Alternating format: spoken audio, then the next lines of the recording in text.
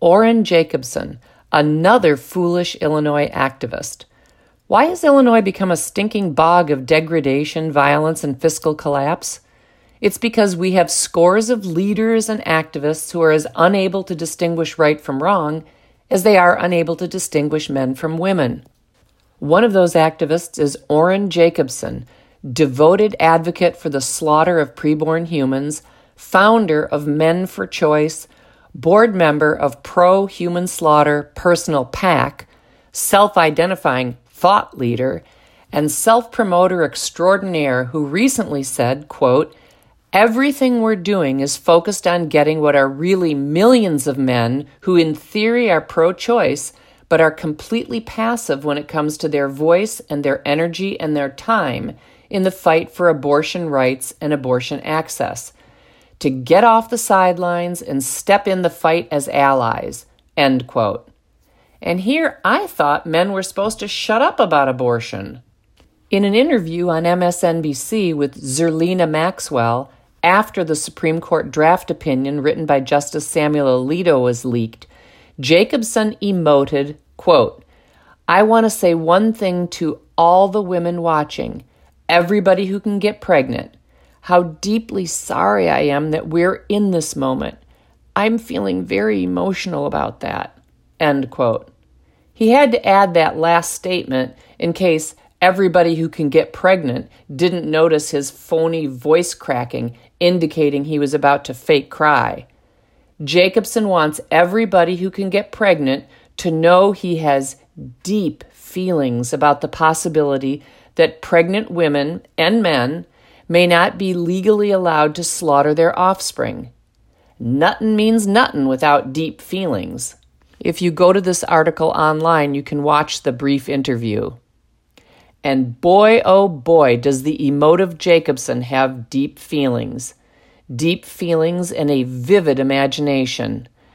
The mere thought of women not being free to slaughter their unborn leads Jacobson to imagine a horrific dystopian Handmaid's Tale where rapists roam free and women's very humanity is denied. And I quote him, "If this is, in fact, the ruling that the court will hand down, that in at least 13 states right away, and most likely in 25 or 26 states pretty quickly, a rapist will have more rights than a woman in those states, and it is beyond horrifying to imagine a future in which your humanity, your dignity, your ability to control your life is valued less than a rapist," end quote. What precisely are the rights rapists will have that women will not have in states that acknowledge the humanity of unborn humans? And how are the humanity and dignity of women diminished by recognizing the humanity and dignity of their offspring and protecting their right not to be exterminated? I'm not exactly sure what the self-identifying thought leader Jacobson means when he says that restricting or banning human slaughter means women's humanity, dignity, and ability to control their lives are valued less than a rapist.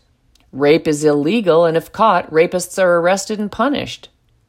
Many people who believe in the sanctity, humanity, and dignity of all human life believe that humans created through criminal acts should not be punished for the crimes of their fathers.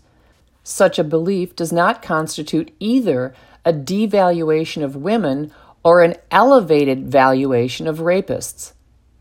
Rather than feeling horrified that 64 million humans have been slaughtered since 1973 because they were imperfect, inconvenient, or unwanted by their mothers, Jacobson is horrified that the killings may stop.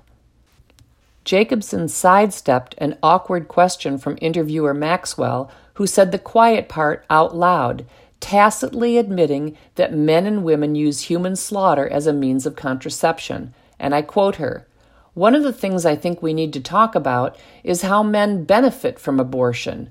There are men who would not be CEOs but for access to contraception. Tell us how men benefit," end quote.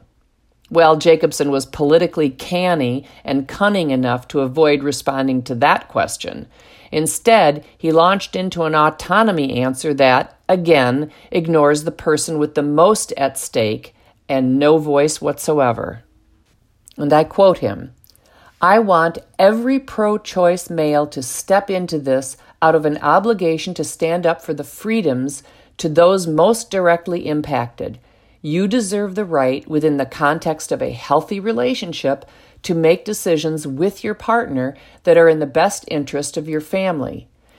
In my own personal life, when we have had moments in planning our family, that at no point did I give a rip what Ted Cruz, Greg Abbott, Ron DeSantis, Donald Trump, Mike Pence, or any of these anti-abortion men with power across the country thought about what my wife and I should do. And that is why, to me, this isn't just a woman's issue." End quote.